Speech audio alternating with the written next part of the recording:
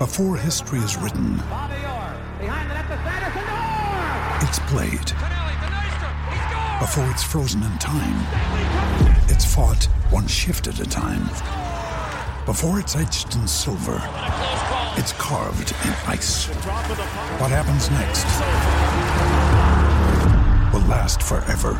The Stanley Cup Final on ABC and ESPN Plus begins Saturday. With threats to our nation waiting around every corner, adaptability is more important than ever. When conditions change without notice, quick strategic thinking is crucial. And with obstacles consistently impending, determination is essential in overcoming them. It's this willingness, decisiveness, and resilience that sets Marines apart. With our fighting spirit, we don't just fight battles, we win them. Marines are the constant our nation counts on to fight the unknown. And through adaptable problem solving, we do just that. Learn more at marines.com. Hello and welcome to the Elm Park Rolls podcast supported by Blue Collar Street Food. Well, this is an end of season review and look at where we could improve Reading, maybe move forward. Trying not to be too downbeat, but also being realistic. Can't say anything but kind of average really season. But to help me talk through it, I've been joined by Reading FC legend Adi Williams. Hi, Adi. Good evening. And I've also joined by Alex Everson. Hi, Alex. Oh, it's a delight to be at the end of the season at long last. It is. Yeah, it is definitely, isn't it? That's the overriding mood. It's like, I don't have to watch Reading. I was just thinking that yesterday on at the weekend, thinking, I've had such a good weekend. And then I realised it's because I haven't had to endure Reading FC. How was your weekend, Adi, without Reading FC? Yeah, do you know what? I think, Paul, you've got to be honest. You've got to switch off sometimes. You know, obviously now I talk about it a lot and, you know, I watch the games, obviously slightly different because of the COVID, but I think all Reading fans are, you know, hand on heart, just ready for a break. I know it's only a short break, but I really do. And do you know what? I've never seen such a big swing prior to the season, obviously halting, if you like, because of the coronavirus. Because we was all full of expectations. We thought 9 games to go when the season resumes. Do you know what? If we could get off to a flying start, maybe win the first 2, you never know what goes on. We never got off at all, did we? We never got off and running. We never got out second gear. And all of a sudden, I think after about the 3rd game, it just fizzled out. And I think we're all counting down the games to finish the season. I think that's an honest opinion of a Reading fan. Yeah, definitely. If you look at that first game when we come back from lockdown, last-minute equaliser, João goes off the pitch, and then all of a sudden the team just collapses, basically. We're just so reliant on that one striker up front, Alex. What did you think is your mood now the season's finished? I mean, I'm glad that the season's over. I think 80's pretty much got it spot on. After, 2 weeks before this football came back, I think a lot of Reading fans were optimistic. There was probably a little bit of over optimism, I guess, with the talk of the playoffs. I think we were 10 points off the playoffs coming back. It was maybe a little bit over optimistic, but yeah, the optimism kind of died out pretty much 93 minutes after football came back when Stoke equalised against us.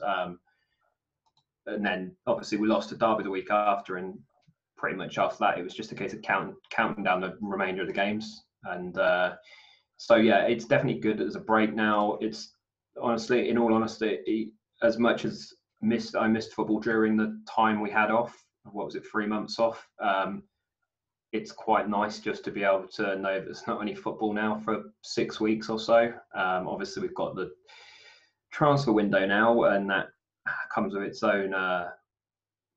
own situations, I guess, but I'm sure we'll end up getting onto transfers at some point.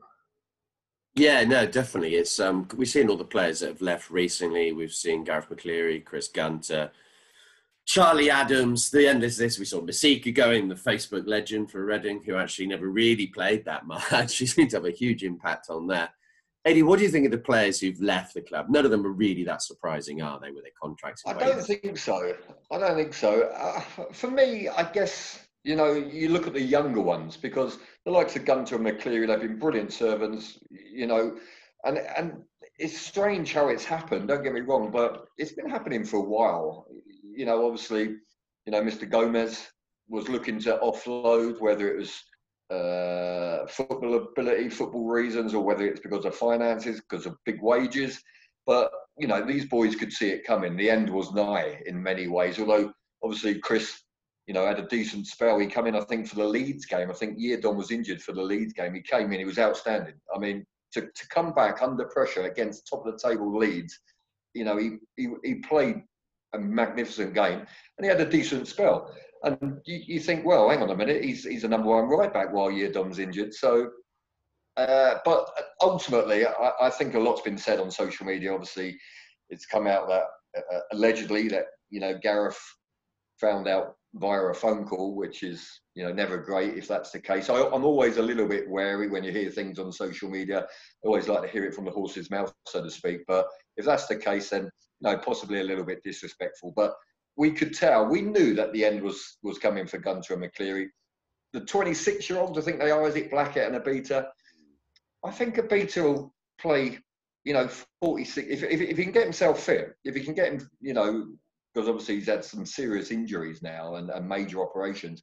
But if he can stay fit, I think he'll do a good job for somebody. So a little bit surprised with that. I don't know what sort of wages he's on, you know, whether they're big wages or not, whether it's because he's had serious injuries, because he's had operations on his knees. They might be treading a little bit carefully. But for me, I think I might have thrown a contract at Abita. I may have done. That's just my opinion. The others, Charlie, you know, great lad, great experience, great career, not getting any younger, didn't play as many games as he wanted to.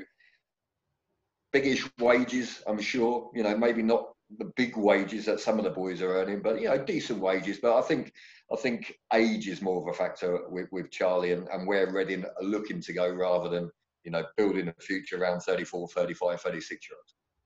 Yeah, no, I totally agree with that. The one player who I definitely would have liked to have kept was Tyler Blackett, but he was never going to stay because he got a better offer. Well, I suspect he has got a better offer somewhere else. And good luck to him. I think he's done really well in the last season, Alex. What do you think of the players that we've let go? Yeah, like Eddie said, none of them are that surprising, I think. I mean, to lose McCleary and Gunter that's been coming for 18 months realistically, pretty much since Gomez came in, and it's to be honest, it's surprising that it's taken this long for them to leave. If it wasn't for wages, I imagine they would have been gone last summer. So that's not really that surprising. I think Gunter obviously had a decent season, like Eddie was saying. He came in, he played over 20 games this season, which for what essentially was a backup right back at the start of the season is a really quite a high proportion of minutes really from him. Everybody else though who's left, I don't really think has had a massive impact, to be honest, this season. I know Charlie Adam had a decent spell of maybe 7-8 games around the Christmas period. But the problem was, as soon as he loses a little bit of fitness, he becomes, you know, he just became like a roadblock. He just didn't keep up with the play. So it doesn't surprise me that he's left. It wouldn't, and I think you'll probably end up seeing him either playing back up in Scotland or potentially at Blackpool if they can afford him again. And yeah, Jordan Abita is probably the only one. I do agree with Eddie. He's one I would have maybe liked to have seen stay, but I think there's definitely a case to be made for him to have stayed. However, you would end up with a bit of a situation, I think, where you have two left backs. So you'd have Richards and Abita, and neither of them are really kind of imposing themselves as the first choice, potentially. I do think that Abita has got an issue potentially with being able to prove his fitness. Obviously, he had 2 years out, and then even this season, I think the longest run of games he had was about 6-7 games in a row. It's not. I mean, it's just not like he's had 20-25 games in a row throughout the season. He's really struggled to kind of get a real run of game time on the field. So it'd be nice to see him get picked up by somebody in the Championship. But I mean, if he's not, again, I think he'll kind of get a League One club top end and play 40 games next season for them as long as he stays fit and probably prove that he's more than capable of doing so and get himself back into the Championship very quickly. Can I just say something, Paul? Just quickly what Alex said, and I agree with Alex, and it's quite an important one actually, because, you know, when you're offloading players, let's be honest, I know Reading financial situation isn't great. It's a little bit dire, to say the least. But you do need a plan. You know, it's a multi-billion-pound industry. You've got some serious people behind the scenes. They don't just think offload without a plan. So what Alex said there is right. So to me, it looks like Omar Richards is only the left back at the club really right now. You know, if there was a game tomorrow with no Blackett, no Abita, you'd play Omar Richards, wouldn't you? I'm sure, as a left back. So does Bowen see Omar Richards as a 46-game, you know, player next season, or is he going to go and get a left back, you know, an established or a left back that will start the season, and you know, Omar Richards will be the number 2. So all these wages that are leaving the club, you know, it's interesting where Reading will go. Will they go and get a proven left back, an experienced left back, or say to Omar Richards, who wouldn't be on huge wages, you know what, right now, you're going to start the season. Let's see where we go. And then you can maybe make our mind up whether we have to dabble in the transfer market as a left back or, you know, go and get that striker we've been looking for about 300 years. But it's a good point. Yeah, no, definitely. It feels like 300 years, AD, I can tell you that. But I mean, I suppose the part of it is kind of like, it is the financial fair play situation there at the moment, which we don't know how COVID's going to affect that. And just the finances of the club aren't great. But if you combine those two together, that's another reason. Because if you look at the Jordan Abita situation, he said that he was offered a contract by the club at the start of lockdown, and then it was taken away. I don't know why that was. But is that part of it? I don't know. Maybe the impact of COVID is so severe that it's really just completely destroying our kind of ability to plan and getting new players for next season, Alex. Well, I mean, with I guess the combination of COVID and FFP, I'm going to kind of treat them as one for now because it's just a reduced outgoings scenario here for transfers. You're really going to have to start looking at free transfers, lower league transfers. I know that it's Josh Laurent.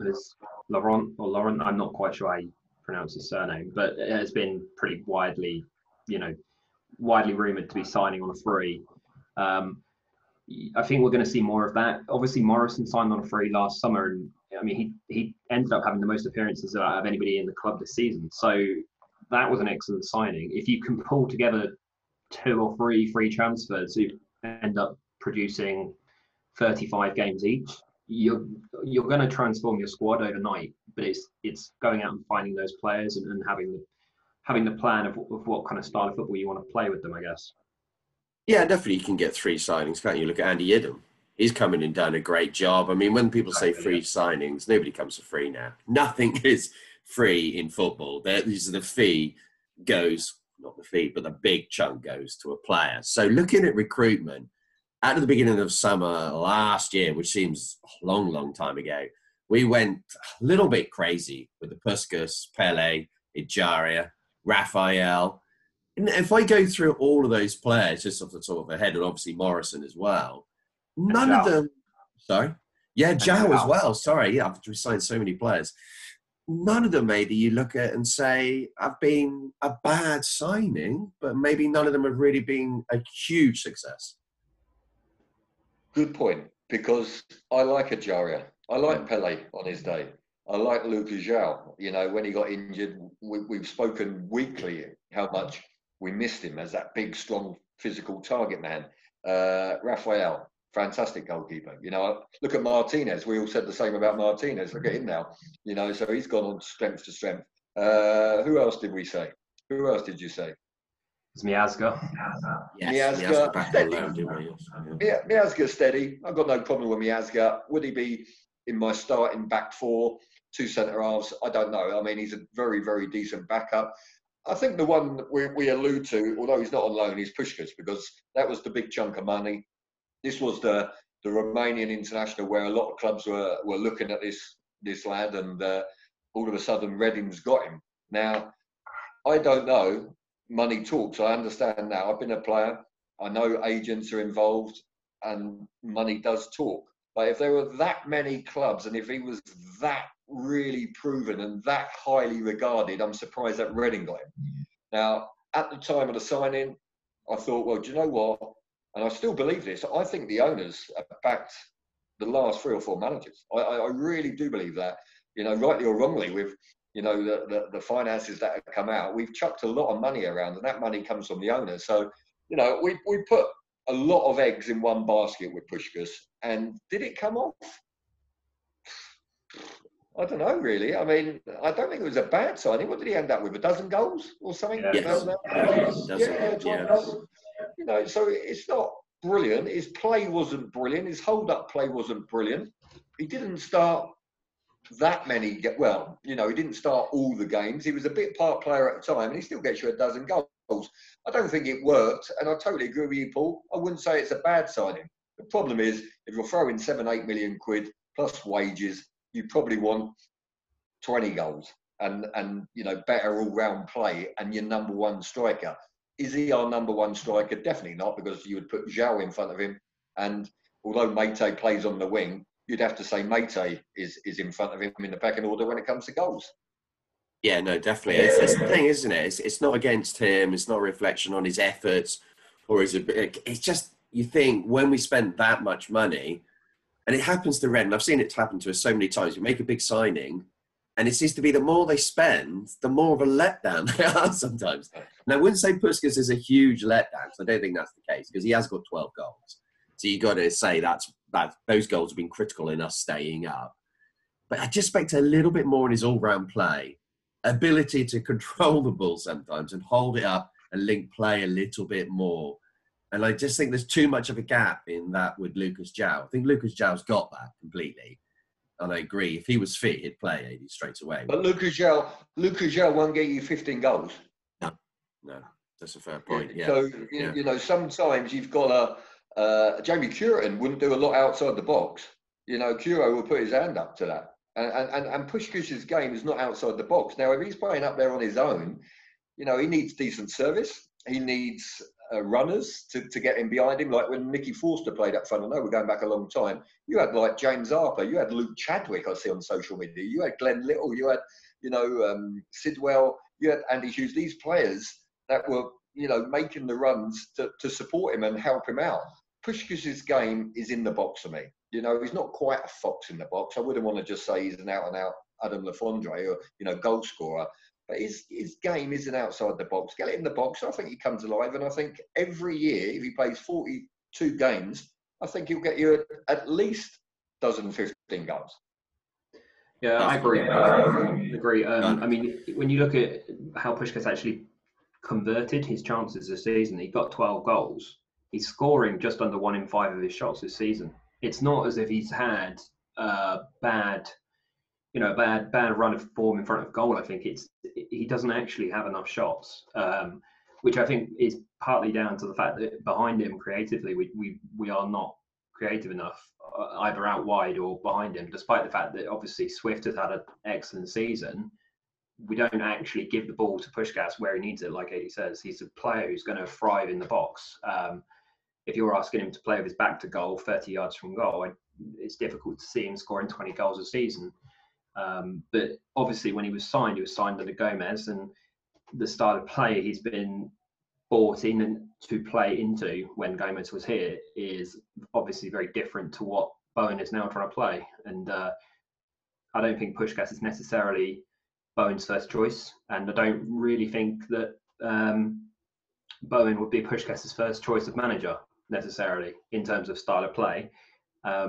So I think it's kind of making the best of almost a bad situation with that now. You've gone out and spent the money, and you can't just write Puskás off, because he's like we said, he's scored 12 goals this season. You don't want to just get rid of him, because it's throwing money down the drain.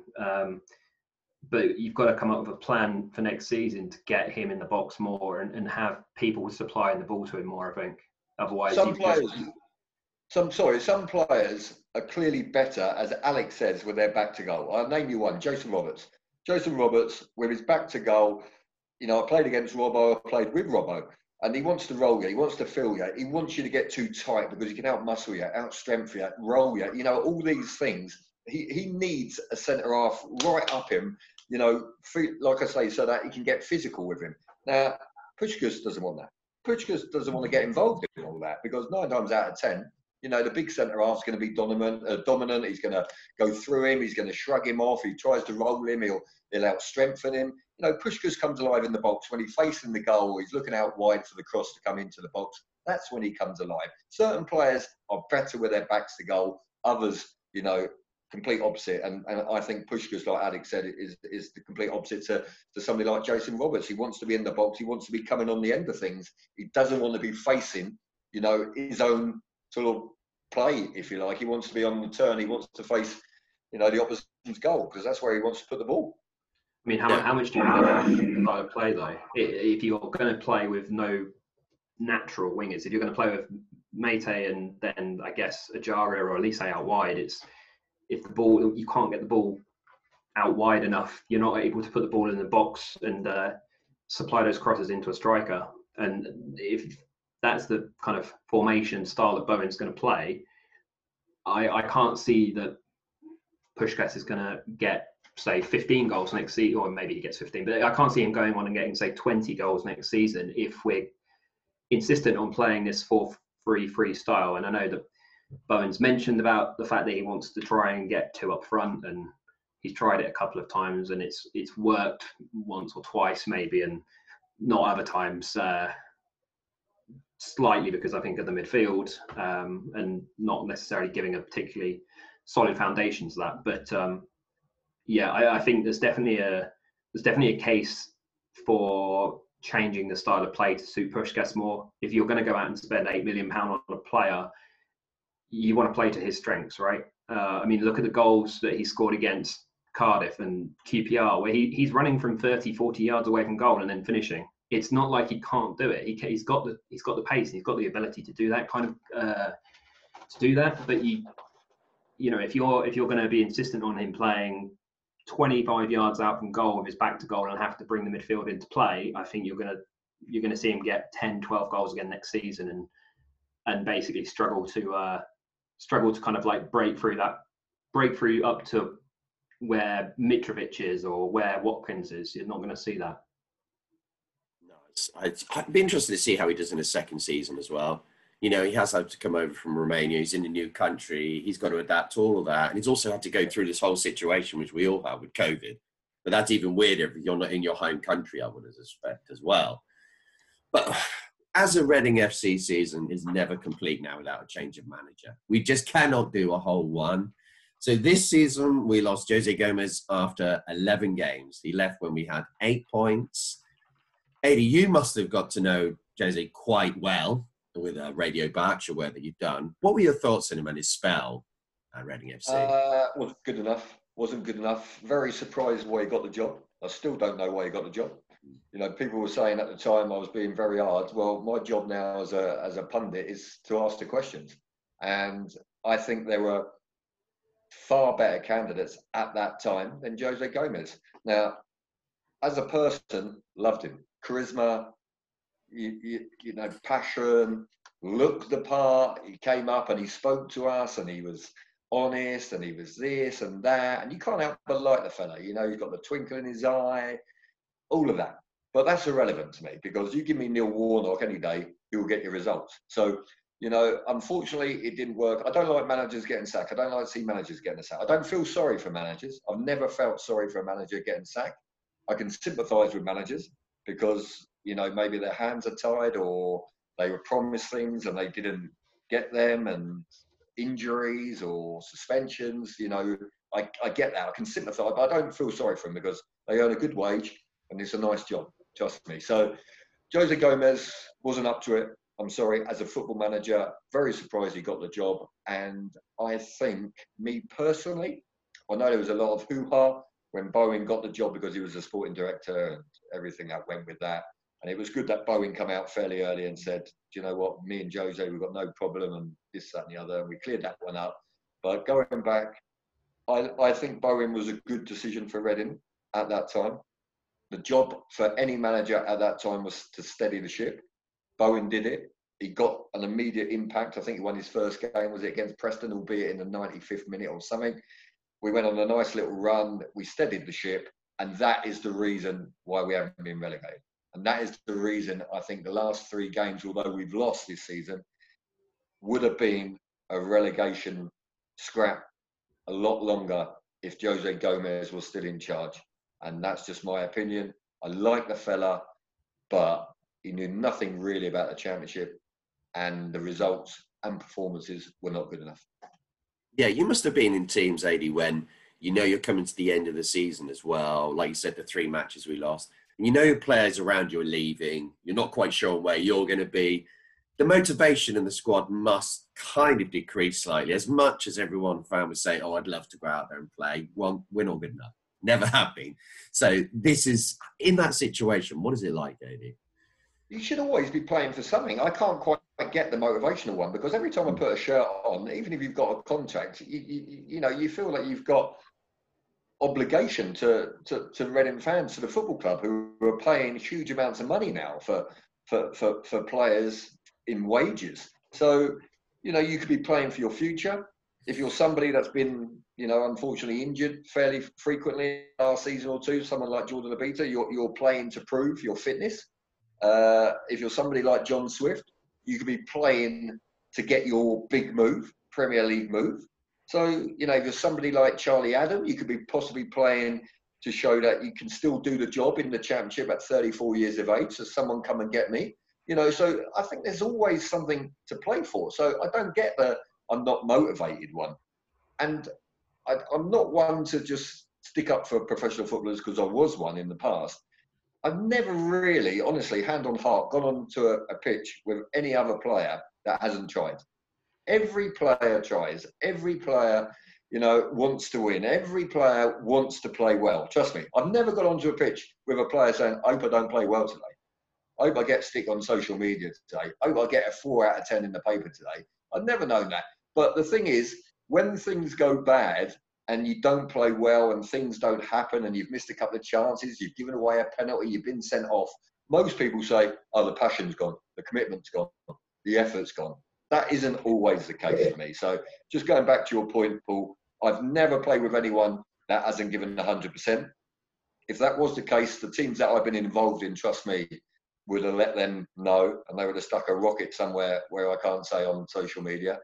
But, you know, let's give the lads, even the lads that haven't been playing, even the lads that haven't been involved, it's not their problem. It's not their fault. They can't get the manager to pick them. So, you know, people will give somebody like Barrow or Masika or McCleary or these players stick because they're not involved and they're on big wages.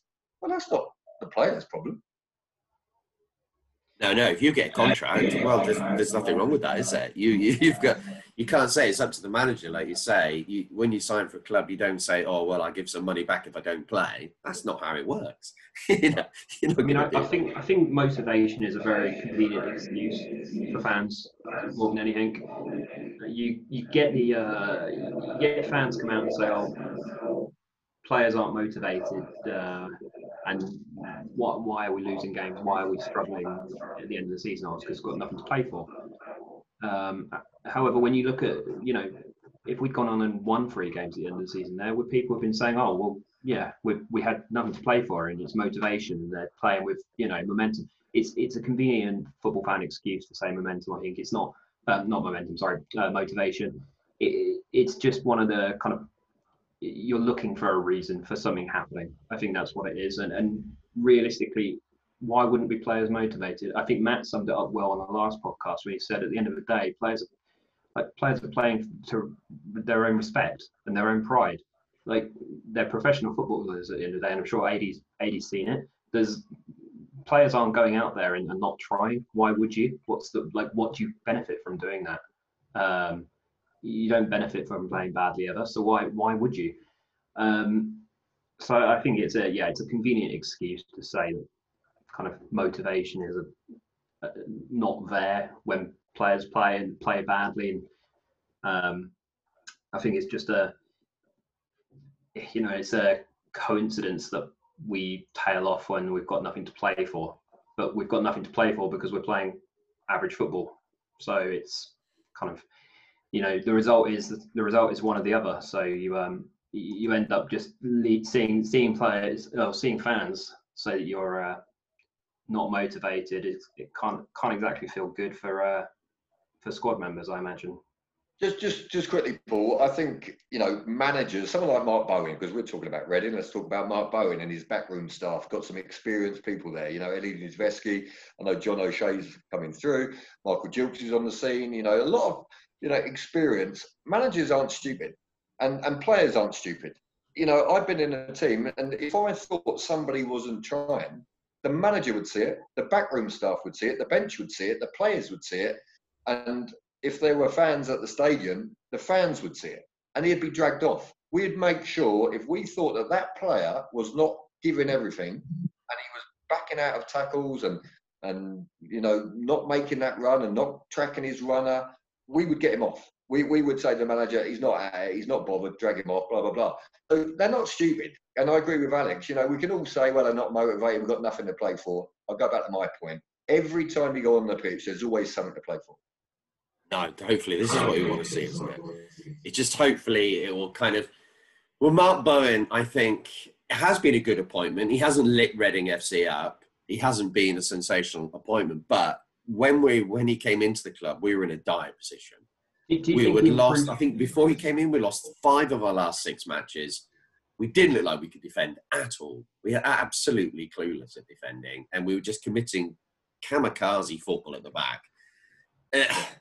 I think he is the person that can get us through this difficult period in the next few years, because financially, it's such a worry with the club. If you look at the numbers that have come out, isn't it? You just got to think we need somebody who's going to keep us up realistically.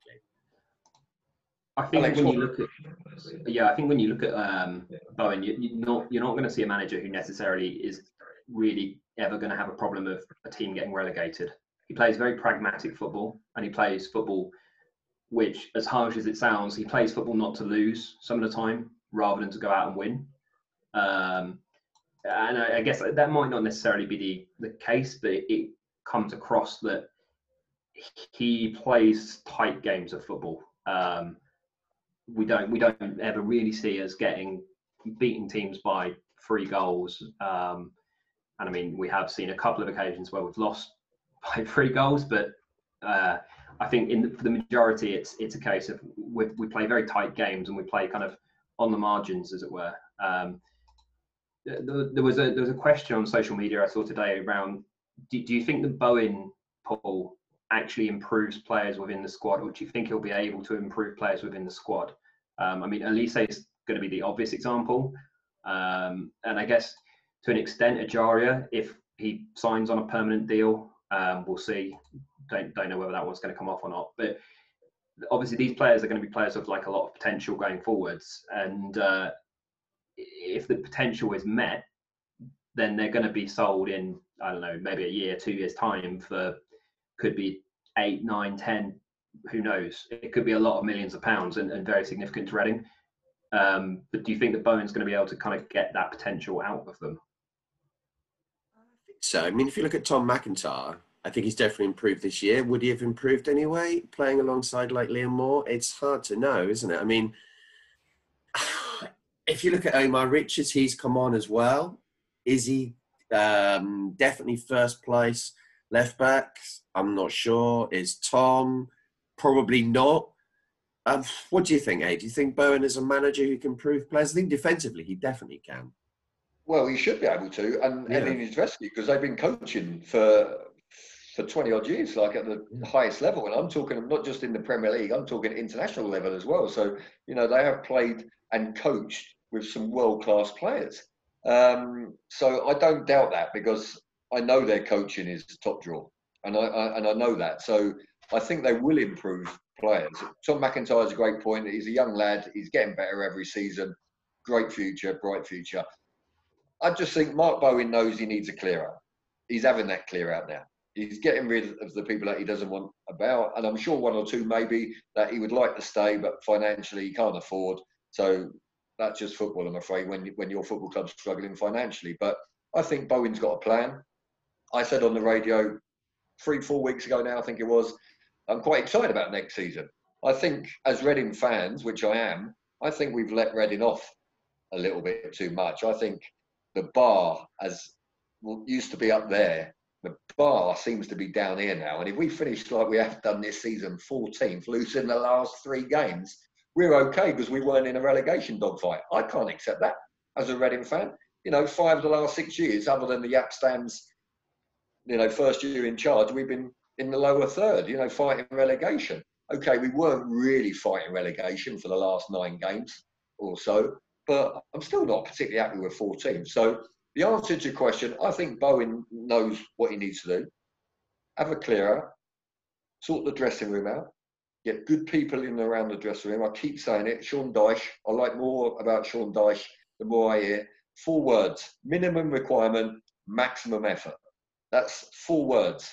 And that's, when he's looking at players, the minimum requirement is maximum effort. Simple. I think it's good. I think Bowen knows the score. You've got to surround yourself with good people. I had a bit of a ding-dong with someone on Twitter the other day. It wasn't a ding-dong. But, someone challenged me and said, I don't like being challenged. I do, because I reply to as many people as I can, and I'm not scared to reply, and I hope they have an opinion. And I have an opinion, definitely. And if we don't agree, then that's not a problem. We don't get personal. We say, have a good evening, and that's what it is. And the point was, I'm now talking and I've forgotten what the point was, about me saying that I'm excited about next season. Why, basically? Well, because I think Bowen knows he needs a clear out. And I think Bowen knows that he needs good people in that dressing room. And I think a dressing room full of good people, this is it. The fella said that I would sooner a dressing room of winners. I said the 106 team, I don't think any of those players had won anything before. So because you're good people, because it's a good environment, that will create winners for me. And we haven't got that at the moment, I'm sorry to say. Now, people will say, well, how do you know? Because you're not in the dressing room. Well, that's just my opinion. I think we need a clear out. Bowen knows we need to clear out. Surround yourself with good people in a good environment. Then you'll start winning football matches. Definitely. I just remember speaking to Brian McDermott about recruitment, and the ability to get the right characters into the club just makes such a difference. It just leads by example on a daily basis, mustn't it? If you have a whole bunch of people who are so going for the same goal, it's going to make life so much easier for the manager, and it builds its own natural momentum in the changing room, surely. Koppel said about that 106 team, one of the reasons, the main reason why they were successful was because none of them had the success. None of them had played in the Premier League. None of them knew what it felt like. They were hungry. They wanted to get there. They wanted to get there individuals. They wanted to get there collectively as a team, as a football club. And they were good people. They were good lads. They hadn't won anything before. But if you can create that and you've got decent players, which helps, then you'll start winning. You'll start winning on the football pitch, the mentality, everything will change. And that's what I believe in. And I think Bowen knows that. Yeah, well, Bowen himself said that the club's had too much mediocrity in the last few years, and I think he's absolutely bang on with that. He will know that far more than me, that's for certain. He's inside it. He understands what's happening. So, Alex, what are your thoughts on next season? Do you think it's going to be... I feel like it could be a bit more positive. If you get the right players in, we're going to see younger players, I would assume. It could be okay, couldn't it? Yes, it could be okay. I feel you're taking me down here, Alex. Yeah, I don't want to come across as easily negative. I think there's definitely a chance that we can improve, and I think top half is realistic next season potentially. I know that there's a lot of cause for concern around transfers and who we might lose, but realistically, I think the main issue we've had this season is individual errors at the back, and then going forwards, we just haven't really created enough.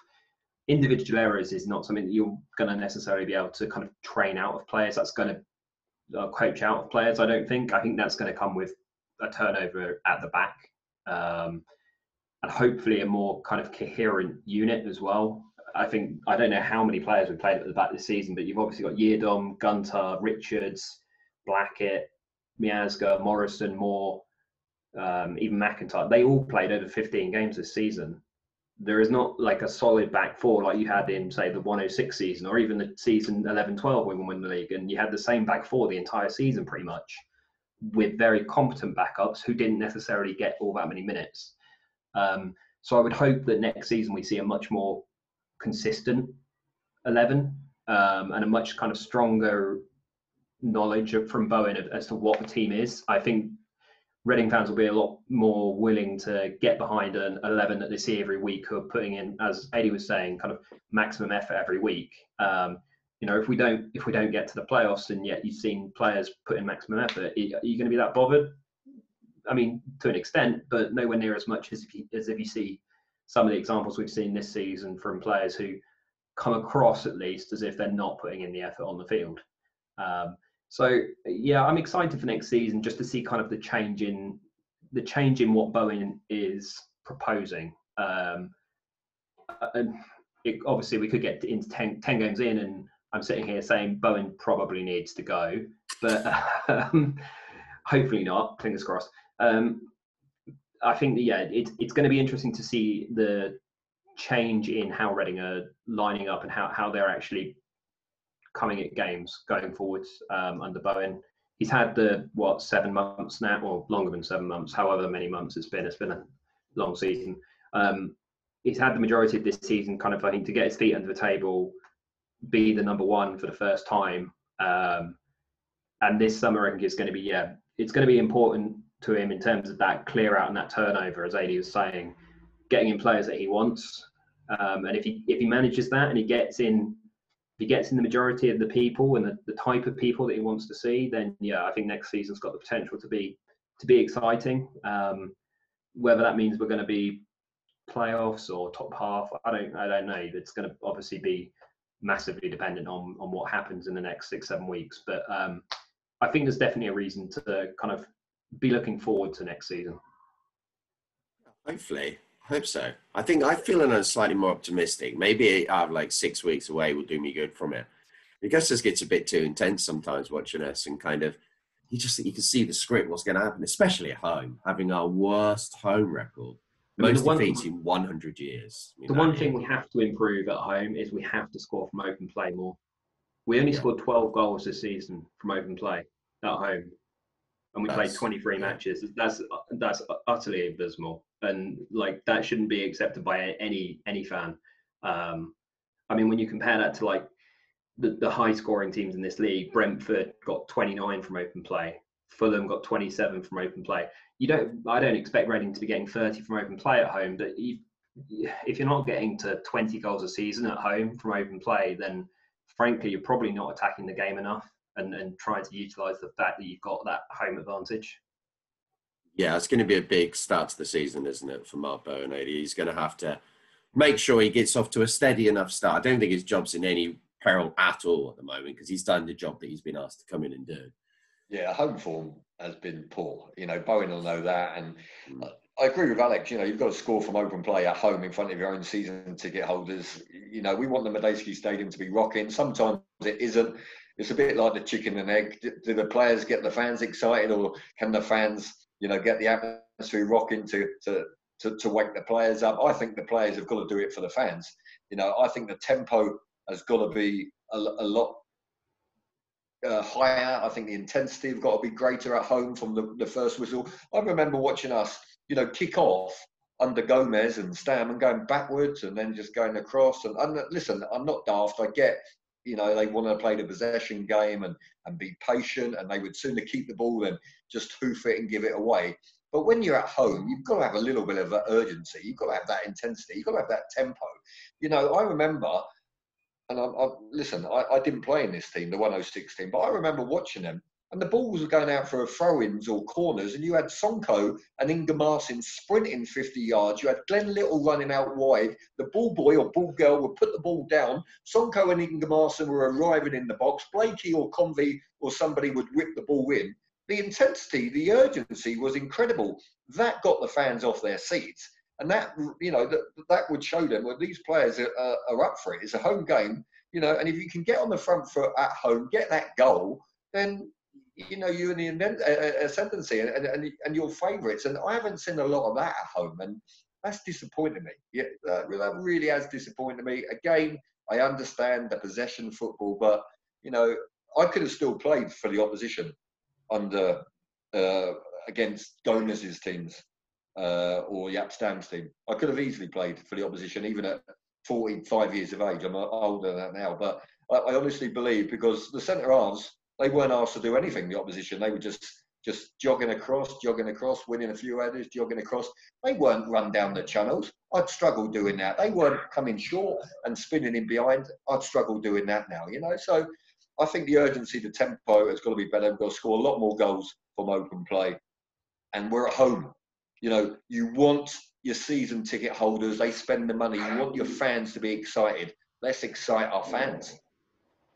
That's got to be part of the turnover in the club as well. Is the opinion from players that we've heard probably for the last 3 or 4 years as to the fact that it's a hostile environment to play at the Madejski Stadium. If Mark Bowen still has any of these players left at the club, I implore him, please try and find them a new club this summer where they get treated a little bit better at home, because Reading is not a tough environment to play in. We've given the players and the management and the board of directors a pretty easy run for the last 4 or 5 years. I think if you're struggling to play in this environment, frankly, you probably will struggle to play anywhere. And Bowen needs to look to move those kind of players on. I think if that's the case, however talented they might be, you need the right mindset. And anybody who thinks that playing in front of a half-empty Madejski Stadium is a difficult ground to play in is not the mindset I think we should be looking for. It just sounds like excuses to me. This is what it sounds like when players say that about the Madejski Stadium. I understand it when you're playing for a club like, I don't like to say it, but Leeds United. There is a volatile crowd. There is a crowd that will turn on you massively. At the Madejski Stadium, the biggest thing that Reading fans do is a bit of booing or leave early. That's how we're not kind of volatile as a group of fans. We deeply care. It's standard, Paul. It's standard. Yeah, I know. I agree. For the players who come into the club, and Reading fans, as Adi said earlier, the bar has been set much lower than previous years, because we keep consecutively seeing mediocre seasons. The bar gets lower and lower. The bar this season was let's stay in the Championship. That's ultimately, if we were a team which were like Wycombe next season coming up, that was a great season. But Reading have shelled out millions and millions and millions of pounds over the last 4 or 5 years. It can't be seen as a good season to keep staying in the Championship. At some point, Reading fans' expectations need to be greater, and we need to see improvement and progression. Because, like you said, it's excuses from players and it's excuses from managers, and it's realistically, it's just not really on to keep hearing that same message of we'll stand up and we'll be counted, and it's difficult playing here. It's like we've heard it all now for 3 or 4 years, and I think it's going to come to a head if we see next season and we see that kind of performance level and kind of level of comments coming out from players and from the club next season. The crowds are just going to keep dropping, and we'll end up seeing league crowds under 10,000 next season, I think, if that's the case. Outside of any... Yeah, no, I was going to say in the context of COVID, we all know what we're saying, Alex, because everyone will say we've had nobody there at all. But hopefully, Adi, I want to see optimism towards next season, because everyone's going to be affected by the COVID situation. There's not going to be one club that isn't going to be financially hit by it, is there? So it kind of... We haven't helped ourselves with the finances before, but we're not going to be alone by losing players that we'd like to keep, like John Swift, maybe Liam Moore moving on. It's hard to say, isn't it? Just on those two, just quickly, because they are big players for Reading. Well, they might not be everybody's cup of tea, but they're big players for maybe different reasons. But John Swift, for me, is undoubtedly one of Reading's better players. John Swift is probably the only player, and it doesn't happen that often, but that stands over a free kick. I think we've got a chance. I used to think Simon Osborne will put this in the top corner every time. I used to think Darren Caskey will put it in the top corner every time. And quite often they did, to be honest, And John Swift has got that ability. John Swift, for me, undoubtedly one of Reading's better players. So can we afford to let him go for $3.5 million? I think that's on the cheap. I really think that's on the cheap. Good luck to John Swift, by the way. If I was John Swift, I'd want to go, because I'd want to play in the Premier League. Sheffield United have got something good going at the moment.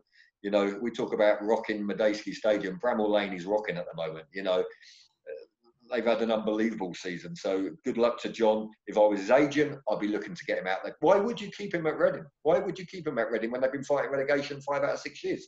So if John Swift does leave, the only thing I would like it to be would be for more money. I would have nothing against John. I would wish him well, and I hope he performs in the Premier League. Liam Moore's a different ballgame, because I don't think Liam Moore, although he wears the armband, is everybody's cup of tea. But Liam Moore is a huge player for Reading because of the wages that he's earning.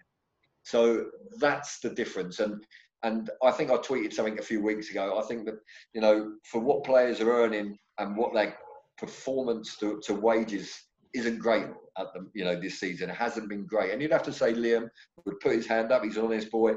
You know, he hasn't played as well as he'd like to this season. It happens. That's football. But when you're on that sort of dough in the Championship at a club like Reading, you have to perform or you will come in for stick purely because of money. Whereas Swift is ability and he's younger and he's going to go and improve his career. The Liam Moore situation is purely about money, because if he was on half of what he's earning, he's a blimmin' good signing.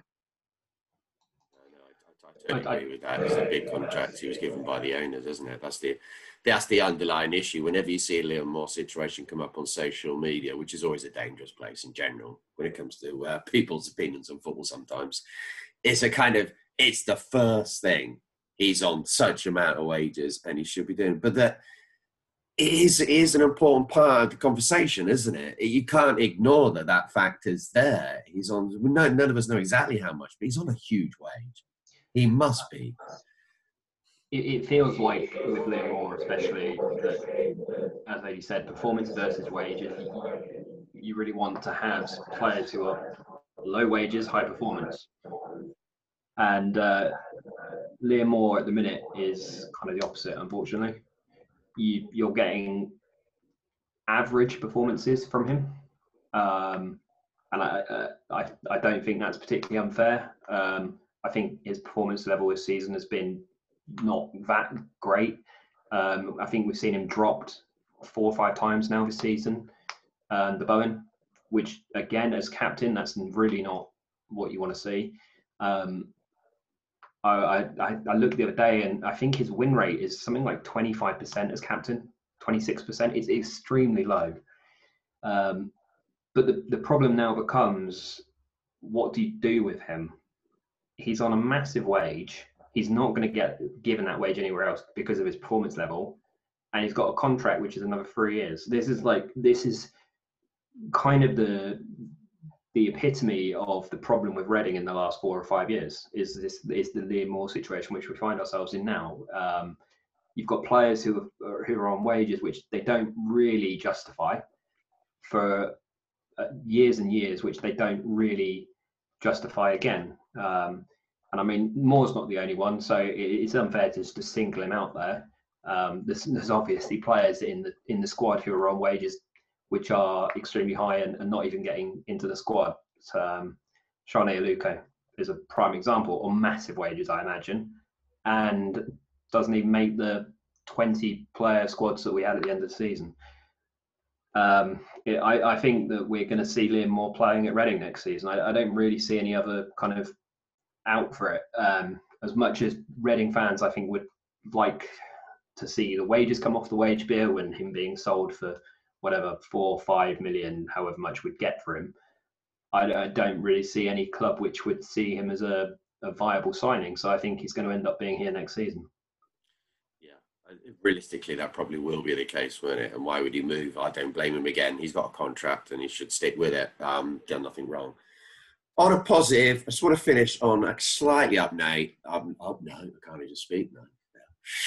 It's Michael Morrison. I think there is a man who's come in on a free transfer and actually sets an example to all the players. I don't think it's any coincidence that every time we've had a clean sheet, he's been on the pitch.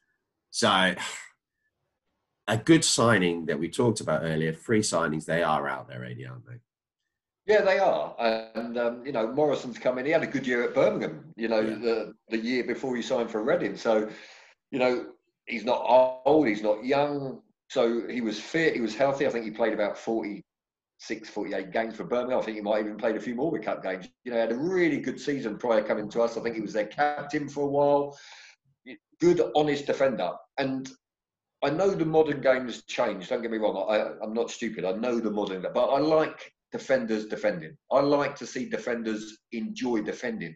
And Morrison enjoys defending. Tom McIntyre enjoys defending. They like putting their head in there. And I'm not saying Liam Moore doesn't, but we're talking about Morrison. And just because McIntyre's been playing with him, they are two out-and-out central defenders. Now, ability-wise, I don't think any of them are Rio Ferdinand or, you know, Darius Dovcek or, you know, any of these cultured centre-halves, but they love defending. And do you know what? As a manager, someone like Mark Bowen knows the ugly part of the game is defending, in all fairness, whether it means a striker having to run 50 yards back. They don't want to do that, but that's horrible. Defender coming back, a striker coming back and picking up somebody from a corner. They don't like doing it, strikers. But that's the ugly part. You know, if you go and score a goal, score a hat-trick, you'll be back pages of the papers. You'll be the hero. That's why strikers earn more money normally than defenders. But do the ugly part of the game. McIntyre does it. He enjoys it. Morrison does it. He enjoys it. He's a good, honest pro. He's gained the respect of the Reading dressing room very quickly, which I think is important. He's gained the respect of the Reading fans very quickly. As a signing, that's very important because of his performances. He's no thrills, centre-half. I like him. Alex, have you got any positives we can finish on there? One player that you'd pick out, you'd think optimistic for next season. Maybe Michael Olise? Yes, Michael Olise, I would probably pick out as being the biggest potential for next season. He has the opportunity to kind of go very far in the game. He's got a lot of technical ability, and we have seen it in fits and starts this season. Hopefully, Bowen knows how to use him, and he gets a decent spell out of Olise next season. And fingers crossed that Olise becomes a mainstay in the team. We'll just have to see whether he fits into the system and style of play that Bowen wants to play. And then I guess outside of Olise, I definitely agree with AD. Morrison and McIntyre, I would be more than happy to see as a centre-back pairing next season. That is, and I agree. Everybody loves defenders who love defending. I think people like to see players go up and win the big header and put in a big tackle. That's what fans like to see when they're at the ground. So I mean, if those two were the starting centre backs next season, I would be more than happy. And it would be, I guess, the last kind of player I would be looking forward to seeing next season is Yiadom. I think he's had a kind of stop and start season this year, but we've seen him play obviously at the start of this season and obviously last season as well. And we have seen when Yiadom's played that he is decent at getting forwards and providing that kind of width and outlet on the right-hand side. And the best games that we've seen under Bowen have had very attacking wing-backs, Blackett getting forwards, and when Yiadom's been on the field, Yiadom getting forwards and providing that kind of width to the wide men up front. And those have been the kind of the best games that we've seen under Bowen. And I think that Yiadom are obviously a really, really good option, like to be able to go forwards and actually give a different outlet when we're attacking. So I'm really looking forward to seeing Yiadom back in the team next season as well. Paul, can I just ask, just to go on to one point very quickly? I know we've been talking a long time. So without giving me explanations, you go first, Paul. Your player of the year, player of the season. Who's my player of the season, John Swift. Alex? Yeah, the same.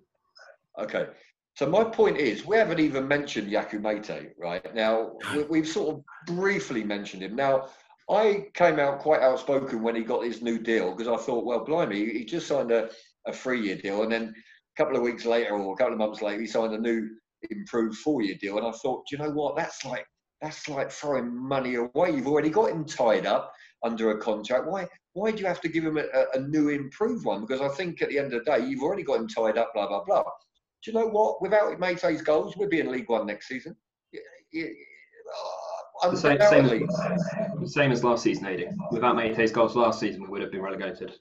Definitely. Yeah, we discussed this on the podcast, and we say, how does he never come into contention? I'm not quite sure, but like you say, his goals, AD, are vital. His goals, he's got a relationship with the fans, even at the Madejski Stadium, when obviously fans can go to the ground. When they can't, i.e. now he's on social media and everyone likes the Brute, you know, he comes out frequently and does his posts on Instagram and Twitter and everything else. So he's got that connection. I think Reading fans really like him. You know, unfortunately, he had a really sad time. I think his father passed away and the Reading fans sort of rallied and understood him and really felt his pain. So and like I say, I didn't give him stick. I just gave the situation a little bit of stick at the time. But I think, do you know what? He's never let Reading down, Meite. Is he cultured? Probably not. Is he got technical ability like John Swift? No. You know, he's a bit more the Brute. You know, he's strong, powerful. He gives everything. And I think you can't take away the goals he scored this season, and as Alex said, last season. And, you know, for me, I love Swift. Raphael, outstanding. Morrison, really good this season. But it would have to be Meite for me, just because of his goals. Well, I think, Adi, with Meite, he really fits that minimum requirement, maximum effort statement that you were talking about. If you have 11 players like Jaki Meite, yeah, you might not have the best technical side or the most quality in your side, but you're going to have a team who are very, very willing and who are not going to leave anything on the field every week. And if Bowen can find 11 players who want to play like Jaki Meite every week, then we're not going to be in a relegation battle next season at all. We're going to be somewhere much higher at the table because you're going to have players who want to leave everything on the field. And I agree with you to an extent with Meite having that relationship with the fans and obviously on social media and in the stadium and things. I think that the reason he kind of goes a little bit underappreciated is I still think that even now, I still don't think people really think he's a striker and still don't really think he's a wide player. And no one's really sure which position he really should start in. So he always kind of gets a little bit left out, I think, in terms of that conversation, because no one's quite sure where you place him. Is he a goal scorer? Is he meant to be kind of a wide man, like creating? And obviously he was top scorer this season, so you kind of think he should be playing up front, but actually he seems to play better out wide. But yeah, I think that's probably the main reason he's kind of underappreciated. Is just people still. I still think people don't quite know where he's meant to fit into sides and what his actual role is in a side. Yeah, I think people do. Yeah, I think you're right. We've been kind of discussing this, as I said earlier, that we're not quite sure why he doesn't come into our top three or even top with those goals every single season. I'm not sure what there is. I'd like to work it out. But thanks a lot to both of you for joining me on the podcast. It's been really good. Really enjoyed it. Hopefully we find some positives for you to look forward to as listening to this for Reading FC mid-season. We'll see how it goes. So cheers. Thanks a lot. Bye.